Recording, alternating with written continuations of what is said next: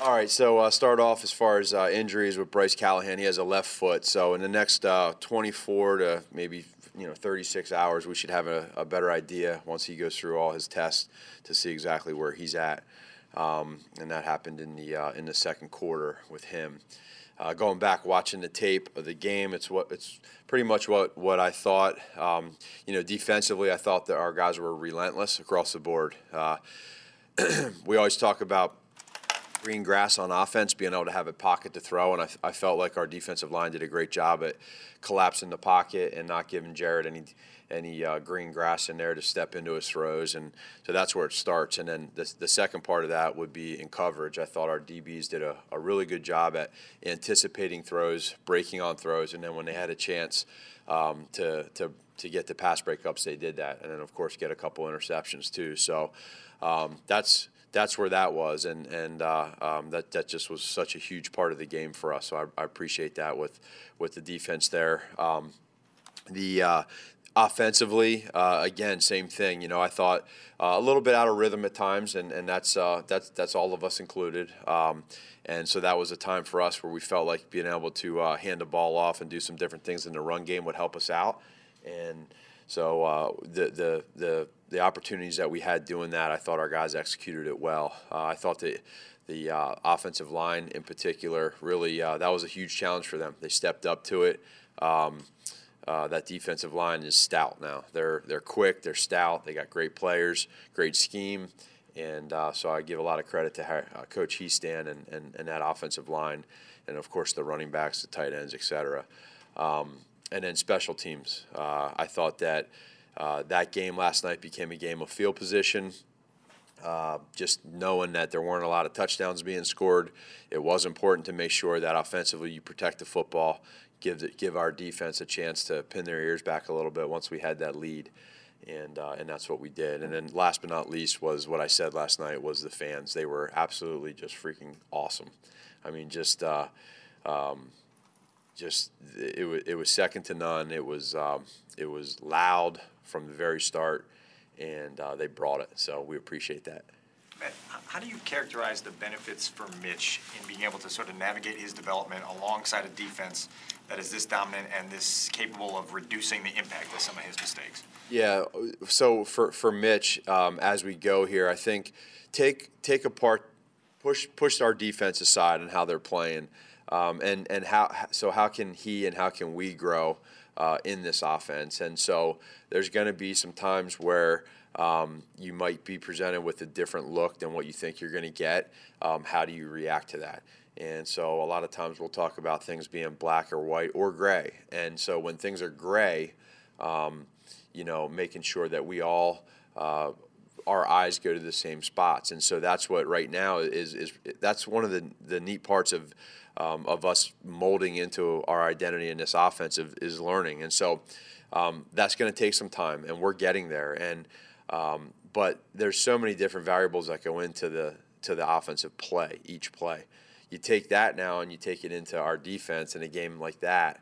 I need to do my job of making sure, regardless of who the quarterback is, knowing the situation, that we don't put our defense, as good as they were playing, that we don't put them in a bad position.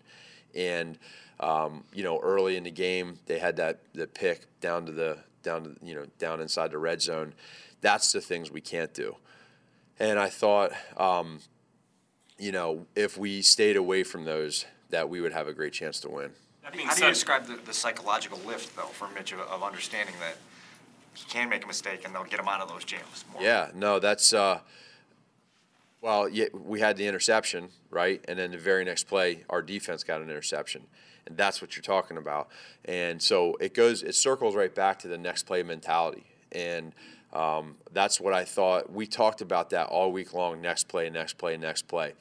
And that was a pure example last night from both sides. On defense, when you're playing well, okay, next play. On offense, you're not playing as well, next play. Just with sudden change defense, generally speaking, how much of the success on that is based on attitude and how much can be kind of schemed up when you're kind of having to go on the field that quickly? Both. And so where I see teams can get, or sides of the ball that can get into trouble would be when you have a bunch of individuals that all of a sudden get upset or angry that, you know, we got a couple stops here and now you just give the ball right back to them, and they start pouting when they go out to the field. We don't do that, and I think it shows. Our coaches, okay, we got to pick it up now. So the coaches make good calls, the players execute it, and all of a sudden, boom, we got the ball back. And so then the offense needs to feed off of that, and I think that's how it goes, and that's where we're at as a team right now. We don't have those individuals that not one time this year have we had it, and it could have happened a few times. I go back to the Arizona game. The defense was playing really well, the offense wasn't, and not one time did that defense complain about the offense not playing well, and that I think is speaks volumes to the character of these guys. Mitch's best drive might have been the drive after the Yeah. safety. Why do the RPOs, or why did you call the RPOs in terms of helping him calm down and establish? Well, a lot of it was schematically. So they wanted to play a certain way last night, and so we wanted to make sure that we adjusted the right way, and getting into some of those RPOs was what we felt in that situation the best thing for us, and you know they were working. You learned about what can be effective in your run game. You talked last night today about it being kind of a weird game. Yeah. Did you stumble upon some successful stuff? Yeah. With Howard in particular? Yeah, no, the run game was the guys were executing it. You know, we were getting some repeated plays in there, which is always good when you're able to repeat plays. And then the guys were executing it, and you get certain looks, and you gotta make a throw on an RPO to a wide receiver's got to make the catch and execute it. You got to make the read. The backs, when they get the ball, they got to find the lane. They got to see the vision of the defender on where to take it inside or outside. And so that's what I thought was, all things considered, the passing game wasn't really there. So you know we decided to go that route, and it worked. With Howard, does it say something about his mental makeup or whatever, that he struggled this year, and he's there for you when your passing game was really struggling? Yeah, for sure. And that's again goes to, we don't have individuals, and I'm okay with guys being frustrated throughout the year. I'm okay with that because that means they care, but you handle it the right way, and that's what he's done. He's done that from the very start, and I appreciate that. And you know, you tell him, hey, there's going to be times where, you know, two things. We'll get this thing figured out, and then on top of that, it's just going to happen where it's going to be your time. And last night was a great opportunity for him to get those chances. I thought he ran the ball hard, and you know, his vision was good. And then of course it starts with the O-line setting the making sure that penetration is there, and it's not happening on the other side of the line of scrimmage. Going off that, Cody Whitehair doesn't get a lot of attention, but what did you think of his game last night, whether it's helping with Aaron Donald Yeah. or Spring? Yeah, Cody did a really good job. There's times where, depending on the protection scheme, where there might be some double teams, and he's the extra guy that we can use. But really across the board, there's a couple plays here or there that you wish you had back. Really, for every guy on the offensive line, you can say that for every single player on the team. But collectively, I thought that the 11 guys on offense, when we needed to make some plays, I thought they did that. And again, I'll go back to what I said. What I reinforced yesterday was it was a little bit different for me calling the game, and at some points I didn't even, you know, it wasn't even about if it's a third and long. It's more about maybe getting 40 seconds off the clock and keeping that field position rather than taking that chance of having 99 make that one play on 3rd and 8 that gets the sack fumble. Along those lines with the, taking time off the clock, there was a false start on a punt through the fourth quarter. Was that intentional? No, but Broniker? Yeah. Yeah, no, he false start. Why is that? You thought it was intentional? It ran 25 more seconds off the clock. Well, yeah, that helps us for sure. But no, that's Broniker. I'm going to get on him for doing that. In regard to Mitch's performance, what indications did you see when you reviewed it that it was rust, and there are errors that he will not make, when he's more in the groove? Yeah, the rust thing is not. It has nothing to do with rust. I mean, I thought yesterday you just saw both defenses had their own unique ways of making things happen yesterday, and so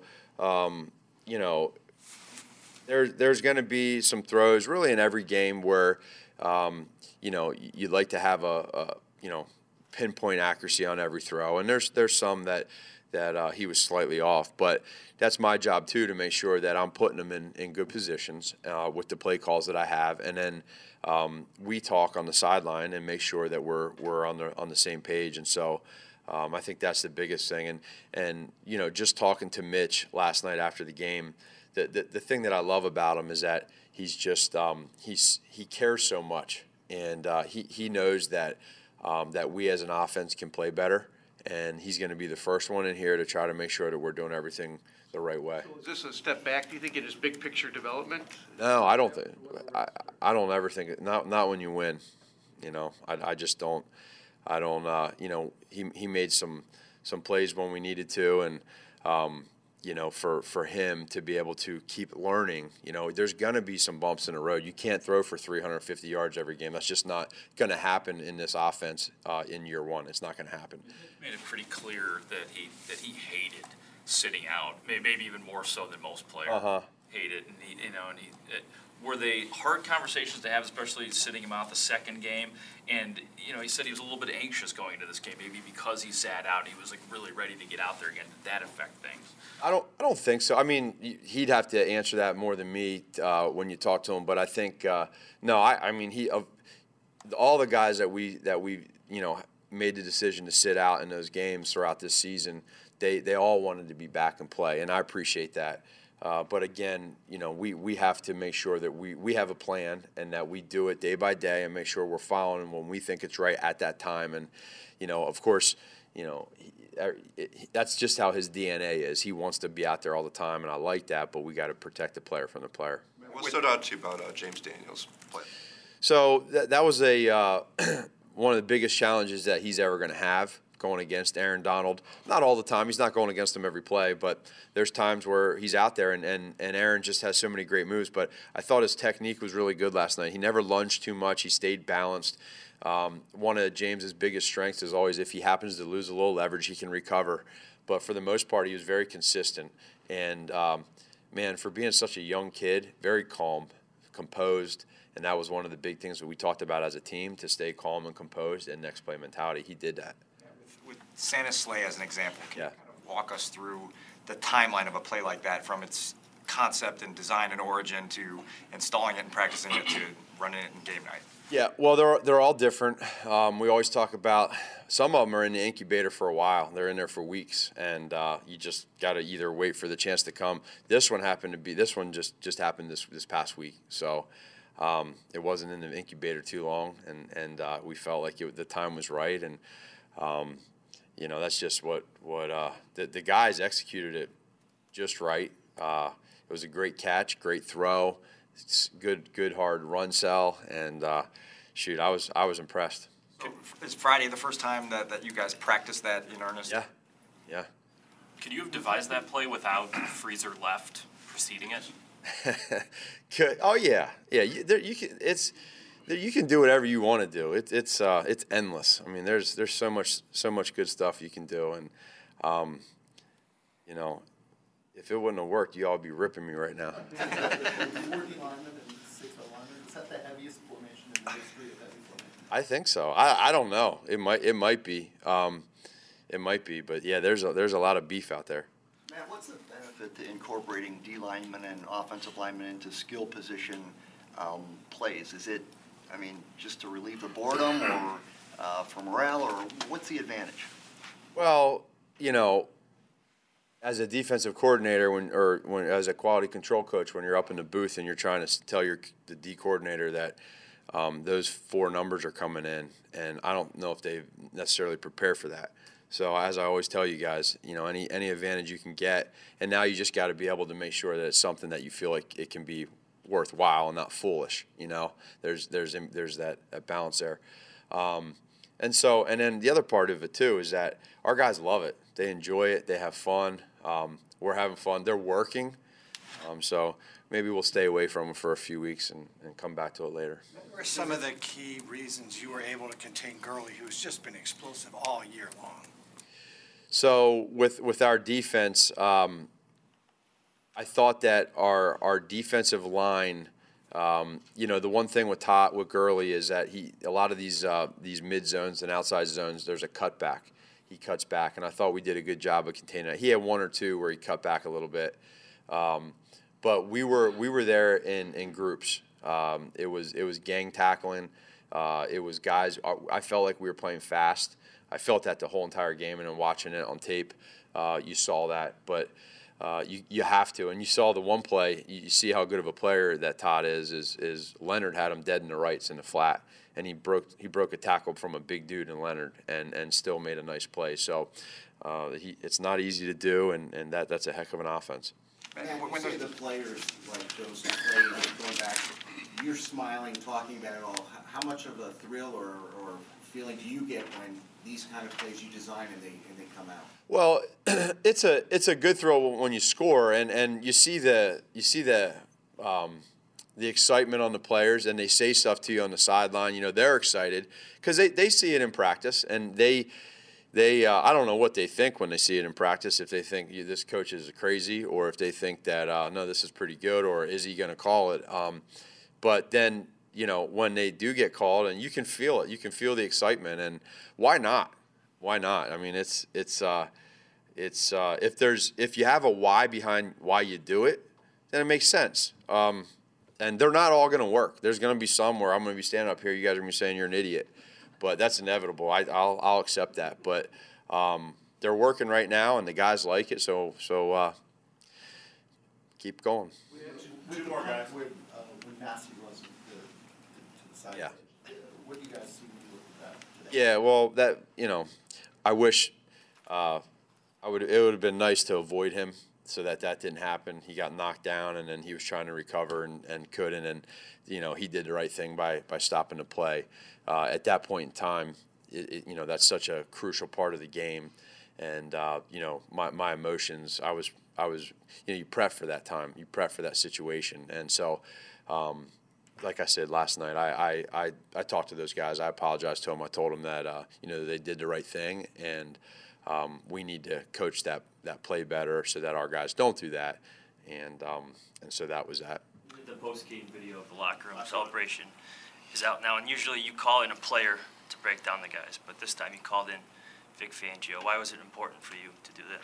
Well, first of all, I couldn't pick one person on defense. They were just it was too good across the board, and I just think for what Vic symbolizes our defensive coaching staff, right, and our players and that whole unit, and they just played on another level last night, and I like recognizing from the game. We talked about the game ball to the fans, and obviously no one from there could have broke us down, but we just felt like that was the right thing to do, and so it just kind of happened, and he went ahead and came in, and the guys liked it, and he broke us down. Thank you, guys.